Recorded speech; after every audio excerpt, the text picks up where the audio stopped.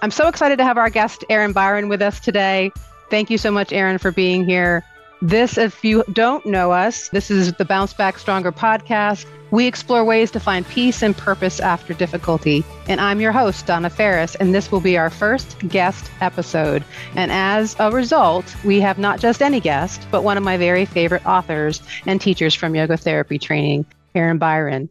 A little bit about Erin. She is a registered psychotherapist who has co-authored several books in the field of mental and physical health, including Yoga for the Creative Soul, one of my favorites. Erin is also the founder of Trauma Aware Certified Training and co-founder of Comprehensive Yoga Therapist Training. And when she's not swimming or playing clarinet, Erin offers professional education, clinical supervision, and therapy. And let me just say at the outset that I think you, Erin, have a unique ability to bring so many disciplines and modalities together to address mental health. From traditional psychotherapy to drilling down on religious and yoga philosophy, to the energy impacts of mental health, to the benefits of music and creativity. So I am so excited to have you here as my first guest. Thank you. Thank you so much, Donna. What an honor to be on the Bounce Back Stronger podcast. But as the first guest, I'm over the moon. Any chance to speak with you is fantastic. Thank you. I feel the same way. I wanted to just start out. You have, as I mentioned before, you have so many different modalities and capabilities and experience, and there's just not enough of those words to express what you have. And I just thought maybe we'd talk a little bit about what you're seeing in your students and in your clients after the pandemic. What is their biggest struggles bouncing back from that? Yeah, very, very humbling intro, Donna. And I wind up with a diverse array of clients in some ways because of that diversity that I bring. I was really lucky to start, or incredibly unfortunate, depending on how you want to think of it, to start my own therapy quite young. So I had the chance to learn these things as part of my growing into an adult. And the pandemic, as we know, is an unprecedented time. As a therapist, the themes might be expected or unexpected of what was coming to therapy. So yes, certainly isolation, grief, loss, fear, uncertainty, and guilt. The people who were maybe more introverted, overscheduled, who didn't have enough time for self-reflection or self-care, they got more benefit out of the pandemic than perhaps the average person. And they lived with a lot of guilt about how they were in some way benefiting from something that was causing so much pain and harm in the world. So lots of different dimensions of how people were altered by that stretch of time. I think that's really insightful. The guilt aspect in particular, if I might drill a little bit more there, I find that also in any kind of loss, there's a guilt feeling. And I was actually doing a grief workshop recently, and that was the thing that kept popping up. And I said, if you get one thing out of this workshop, please let go of guilt. You know, it is not helpful around loss. I saw that you were offering that, and I thought, what a lucky group to be going on a retreat with Donna Ferris, because you do have so much to offer. You spoke so eloquently about this in your book, We've Got to Stop Meeting Like This. And I know for me, guilt was one of the biggest things. When I was 22, my boyfriend was murdered. And oh my gosh. Yeah. And what struck me was just how terrible I felt about anything. I mean, first, of course, it was my fault that happened. And isn't that our tendency? Because we're the ones impacted by the loss. We make it about us. And that's some of the guilt. No, probably wasn't my fault. Probably wasn't much. Like if I'd been there, I don't think I would have been able to intervene and stop what was going on or treat anybody perfectly. Nope, none of us are going to treat our loved ones perfectly. We all have our bad days. We all have our tensions and conflicts. So guilt plays, for many people, and for myself, I've seen it too, a huge role in the grieving process. And yet what is the proverb? Worry is wasteful. To think about how much we can tie ourselves up in knots with guilt and anxiety and then limit our own grieving process, slow down our journey towards acceptance because of that internal strife of wishing we were different, of wishing we were different. Yeah, we were different, or we were pushing away the event even more because of that inner guilt and almost shame that we have around it, when it's really not about us. And I think it's probably something to do with our psyche, right? We have to kind of make things about ourselves. It's our internal dialogue, but it's such a unhelpful feeling to feel guilty about it. I think I had a holistic practitioner tell me, and she actually kept asking me about when my fiance died, whether I felt guilty or not, and I wouldn't cop to it. She had to keep at me. She had to really keep. I mean, God bless her. She had to keep at me until I finally admitted it, and that was probably the biggest part of the loss healing, was letting go of that guilt and realizing, that the person that I lost, and that all of us have lost in many cases, never want us to feel the way we feel, about that. So it was really helpful. And I say that to anybody who feels any kind of associated guilt around a loss. The person that you lost does not want you to feel that way. They love you. They don't want you to feel that way. So anyway, I just, you opened it up, and I just think it's such an important thing to say around this subject. Yes, and you're making a few really important points there. For one, it's easy enough for us to imagine our our own exit from this planet and think of how we want to be celebrated and how we want our memories and the laughter to live on. And when we imagine our loved ones doing that to themselves, it feels yucky. Of course, they don't want that for us. And you also mentioned how it gets in the way. It made me think of how sometimes that guilt is a tether. Like, if I can hold on to this feeling, then I'm holding on to them, when really it's in the releasing that the flood of joy and love, what does truly stay with us after a loss, we can have access to that when we let the guilt go. A third thing you said that I wanted to mention was talking about, you said guilt and shame. And shame is old programming, old programming. And you see it in the hardwiring of the brain from how our behaviors were shaped from childhood. When we experience a loss, we grieve in parallel every other loss we've ever experienced. And wow.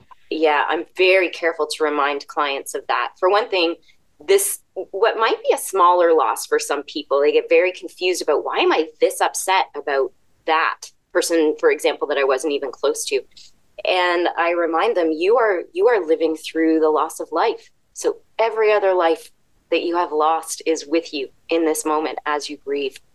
And the good news about that is that we process that in parallel. As we grieve the present loss and grieve those past losses in parallel, we actually move through the phases of grief more completely. We become more skillful, more adept at finding our way to acceptance and peace.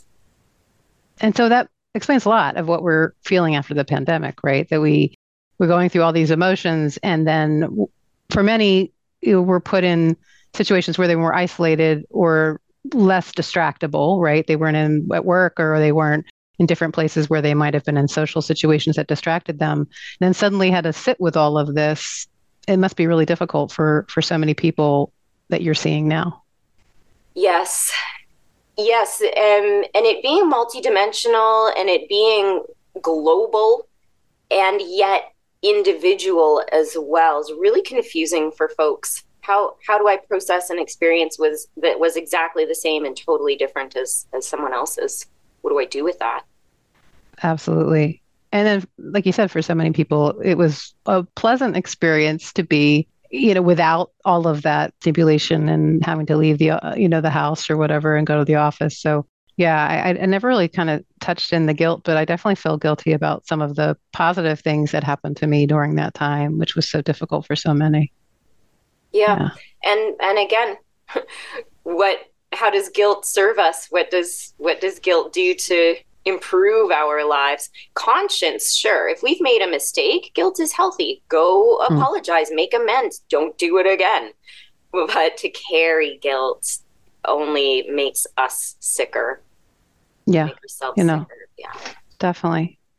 So are there any tools that we should be thinking about coming out of the pandemic? And we have a lot of people that are trying to figure out how to kind of work their way out of what we went through and then are continuing to go through. I mean, it doesn't stop. And I think that's one of the things that I realized through yoga therapy training, partially because I was going through so many things at the time, but I was also exposed to all this philosophy that talked about life is like this, and we've got to figure out how to not let it drive us crazy and to unhappiness. So I guess, so what are some of the thoughts that you might have for folks that are going through this post-pandemic time and facing other things like war and job losses and other things that are happening now that are so upsetting? And that's not even a good enough word. Yeah, but it'll do. We all know what you mean by upsetting in terms of watching the many different facets of society and the world that seemingly are crumbling around us. So yeah, the philosophy of impermanence and the philosophy of inner balance while those things are happening. I like to remind myself when it feels all too much for me that I can only work from my corner of the world. I can only apply my skills and interests to the ability that I have. And I'm thinking of, George Carlin has joked about this very thing. And many agencies also remind us that this is Dharma. This is our sacred purpose. When we look at where are we, what are we interested in, and what do we have to offer, we find ways that we can be active in making changes to improve our own lives and the lives of others and the condition of the planet. Join forces with others who are already doing that kind of work. But how do we have the bandwidth for that if we're struggling with mental health? The foundation of all of that is self-care. If our mental health feels like it is not balanced and stable, we're not mentally healthy, then we need to look at the thoughts that I am thinking. What are my daily routines? And where can I start? Because in this capacity, it is the small actions that become the sum total of our lives that make that huge difference in moving us towards mental health. This is so true. And I remember when I was going through yoga therapy training, is I think the most important thing that really started to change my life is you asked us to write down 10 healthy self-care items. And I remember, and then you said healthy, and I went, oh. And then I think we had a discussion, even then or even later, like, what is healthy? Changed my life quite a bit, I think, in how I thought about, even thought about self-care, because I didn't think about it. And secondly, sitting in front of a Netflix for 2 days is probably not great. Drinking 2 bottles of wine probably is not great. Like all the things that I was doing for self-care might not have been the best things for me. And that was really helpful to me. Do you have a few things on your self-care list that you would share, maybe? Yeah, certainly. Yeah. And that activity I want to broaden our discussion on that activity, actually, of the 10 healthy things that we do to care for ourselves. My academic advisor in grad school said between the first and second session with your clients, have them come back to you with this list. And I added the healthy. She neglected to mention that one. So people were coming back, watch Netflix for 2 days, drink 2 bottles of wine. And I thought, that's not the list I'm looking for, I think. And as soon as I stipulated healthy, instead of coming back with 10 things, they would come back with 2. I just finished a book called Safety First, which is about foundations in mental health recovery. We have to be safe first. Self-care has to be about self-regulation, letting the brain and nervous system know we're no longer in danger. Even if it's only in this moment. Right now, my home is safe. Right now, no one is abusing me. And train the body into that balance and regulation. And my editor said, well, how do they know what's healthy? How do they know? I had a client who was using cannabis products to help with anxiety and post-traumatic stress. And there is some literature about CBD, certainly for anxiety. This person, I don't think, was staying strictly with CBD. And I said, well, let's run a check. No matter what the internet says should be working for you, let's listen to your body and mind. How well do you sleep? How do you feel when you wake up? What are your automatic thoughts? How is your digestion? How well are you able to maintain routines that are important to you? And that person, and I don't have have a pony in this race. I'm not landing on either side of this fence, but for this individual, they realize, no, this is not effective for me. I don't sleep. I wake up worse. I'm more prone to delusions and ruminations. I can't shake off the post-traumatic stress or self-loathing. So for that person, evaluating, some people say this is healthy and a medically approved intervention, but for me personally, this isn't working. And that could be anything. That could be going for a walk. Have you seen that meme of the person all bundled up, stomping through a snowstorm? I'm going for a stupid walk for my stupid mental health. I'm not sure. It makes me laugh, but I'm not sure that trudging for a half hour, thinking that on repeat, is going to help a person feel safe and regulated in their bodies. Agreed. But I think but sometimes starting out on the path, right, will get us to the other end of it. I think there's been many times where I've trudged out in the morning with my dog where I didn't start out with the best mental health, but eventually I did. No, I think that's really helpful. That's actually a point in that on the list of 10 things, maybe you don't always feel like the self-care is helping. So you go for your stupid walk for your stupid mental health, and you get back and you're like, great. Now I feel exactly the same, only colder. I'm in Canada, so that's the way it is for about 11 months of the year. But remember, no, you did it. You won't feel the difference in your brain and nervous system at first. You will only notice the difference in small ways over time. So every time we do something off that 10 healthy ways we take care of ourselves, every time you do something, celebrate it. Even if you're just sarcastically saying, woo-hoo, I drank water before I got out of bed. But yeah, woohoo. Your brain responds to woohoo. You get the dopamine, whether you know you're getting it or not. Celebrate having done it. It matters. No, I really love that. Because I do think I do talk to people a lot about just doing it. And it's a practice, but you do have to give yourself a little star or something to get started. And eventually it becomes something that you're going to do. For me, it's pop out of a bed, cup of coffee, lemon water, warm, and then meditation. And I try not to do anything with anybody, including my husband, much, until I do that meditation. I think that's very important because I want to be at my best and be my best person, best part of myself or version of myself.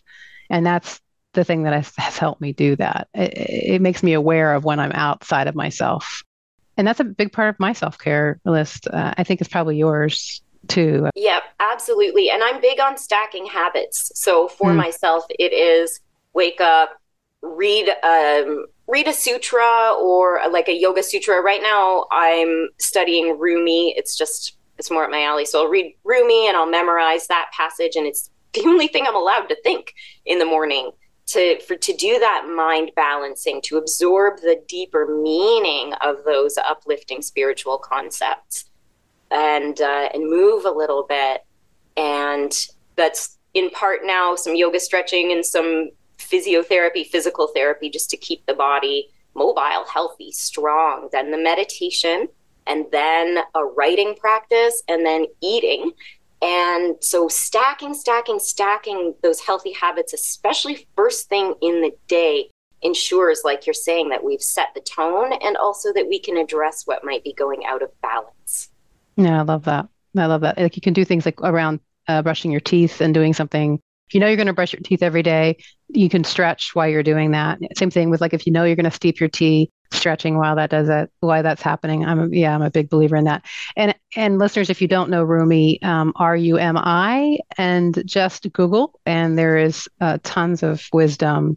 How long ago? You might know better than I do. How long ago is that from? It's like BC, right? I think it's 1200. Okay, 1200. The internet knows better than I do. I know. I'm sorry. ChatGPT is not at my fingertips right now. But I remember when I first got into yoga training, somebody mentioned, it was Patty Diamondstone, which mentioned to me, hey, by the way, I'm taking this quote from Rumi. I'm like, Ru-hoo? So not everybody knows him. But no, he doesn't. And the first time I said it to my friend, she's like, Rumi. And I'm like, I don't know what you're saying to me. Rumi, and if you spell that out like Areyoumi, exactly, it's like more, who's on first? That's so Yeah, funny. words and wisdom of Rumi. I highly recommend. And just to bring this back to where we are, finding others' words to keep our own minds in balance and uplifted also goes a long way in helping us cope and reprogram the things that we're talking about today. Yeah, I think knowing that it's a great way to know you're not alone. And I love that it's so old because it's like nothing's really new. You know, we're not unique here. I mean, I'm having the same feelings that somebody has had thousands and thousands of years ago. So I want to make sure that we have enough time. Let's talk a little bit about creativity. Your last book was Yoga for the Creative Soul. I'm very excited about the new book too, because I think you're hitting a point about hitting self-care early in the loss process. But let's talk about creativity, because I think that is something that is so very healing for people. And, in loss, I found that writing in particular brought me a lot of healing for a lot of reasons. But I might just give you a chance to talk about creativity in general and how it affects the psyche when we're going through loss. Mm-hmm. Yes, you'd mentioned earlier even the lack of connection and feeling a lack of connection, that when we create, we connect more deeply within ourselves, and we're better able to feel connection. Some of the parts of the brain associated with connection light up a bit more, and it really can bring us back to ourselves. What we know about creativity is that it helps us vent or release what could be pent up in us, and especially things that are pent up that we're not aware of. We do a lot of our thinking verbally, which is great. We can process things deeply using our language and concepts.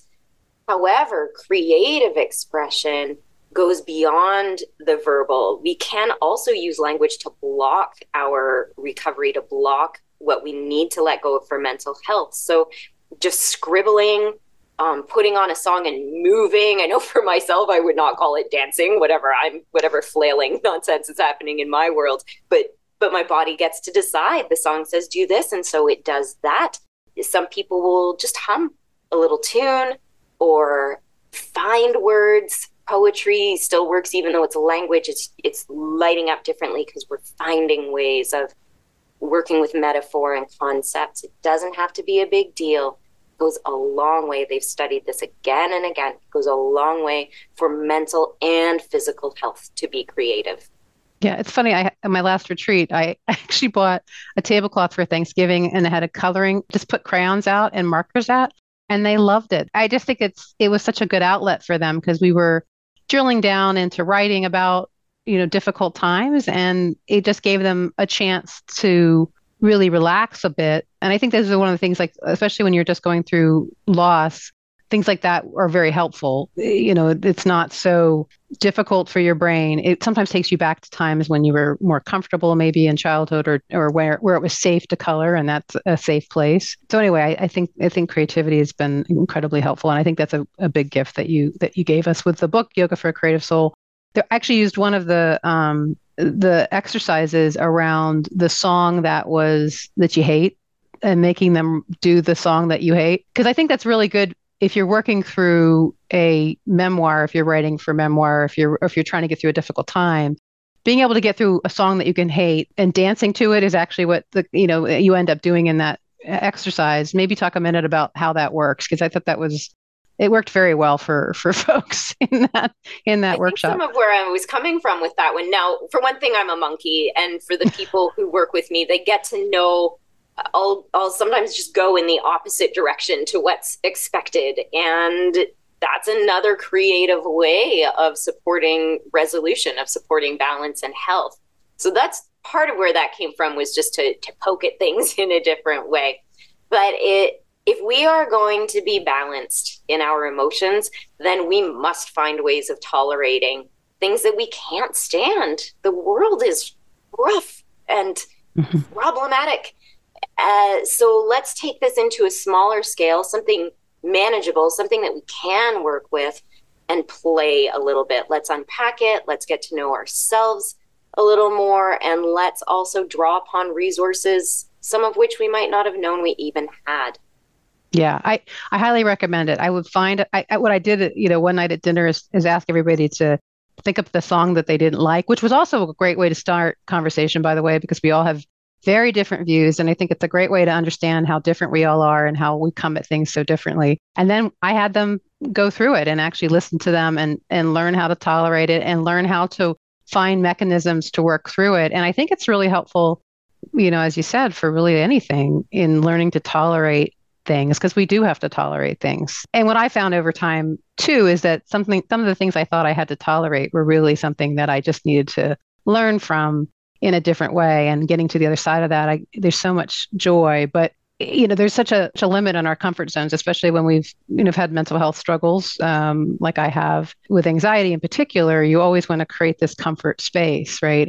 But that's not where the joy really is sitting in that comfort zone. It's really in breaking through it. So that kind of exercise really, really was helpful for me. And I think it was helpful for those I've shared with. So thank you so much for it. My pleasure. Fantastic. It's like going for the example of the walk again, right? Yes. Like I think that I don't want to do this. I don't want to tolerate it. I don't want to push myself, but it's truly in the push that the brain, nervous system, our emotions, even our self-respect start to transform. And then we can look back on that and just feel so good about what we've done. But it's hard. I mean, I don't think anybody should feel badly for not wanting to go beyond their comfort zone. I think the self-care list that we talked about is really a good way to give us the ability to look at our comfort zones. If you don't feel taken care of and you're not taking care of your basic needs, it's really difficult to think about anything that's more difficult. Yeah. There's an author, Stephanie Mines. She wrote a book called Sexual Abuse, Sacred Wound. I'm not sure if it's still in print, but she said we need to know when to rest and when to stretch, because stretching when rest is required will keep us dysregulated. That's right. That's some of why I like what you were saying a moment ago about the crayons. They're very non-threatening. And I do recommend crayons for my adult clients as a way of processing, especially people who think of expressive arts as making art. It is definitely not that. So use crayons like a 3-year-old, use your non-dominant hand so you can't control what comes out of you, and just let the body, the color, the movement on the page express whatever it wants to. Yeah. Breathe deeply and get yourself out of the way a little bit is a recommendation. Yeah, the non-dominant hand is really helpful there. I remember when we first did that, I was so resistant because it brings up so many things, about having to be perfect and having to have it be pretty. And there's just so many things that it brings up that when you can start to use that non-dominant hand in that creative, free way without expectations, it's so freeing, but it takes a lot to just even get there. Indeed it does. There's so much. We could run the idea of letting go through our entire conversation today. That's right. And let it flow, right? That's the other piece. Mm-hmm. So thinking about the last few moments, I did want to hit the holidays because this will drop November 30th, hopefully, if I get it all edited appropriately. And the holidays are just difficult for so many people. I mean, it's still difficult for me. I mean, I've had, as many people have had a lot of loss, and the holidays, they hit you. And I certainly tune up my self-care a lot at this time, but maybe if there's any maybe words of wisdom or suggestions for people, facing the holidays with some trepidation, if you could share that would be great. Certainly. And no wonder there's trepidation. So starting with validating ourselves. Yep, this is a thing that is at play. I accept that it is at play, and I'm going to do my best, and maybe schedule more time for self-care if I can.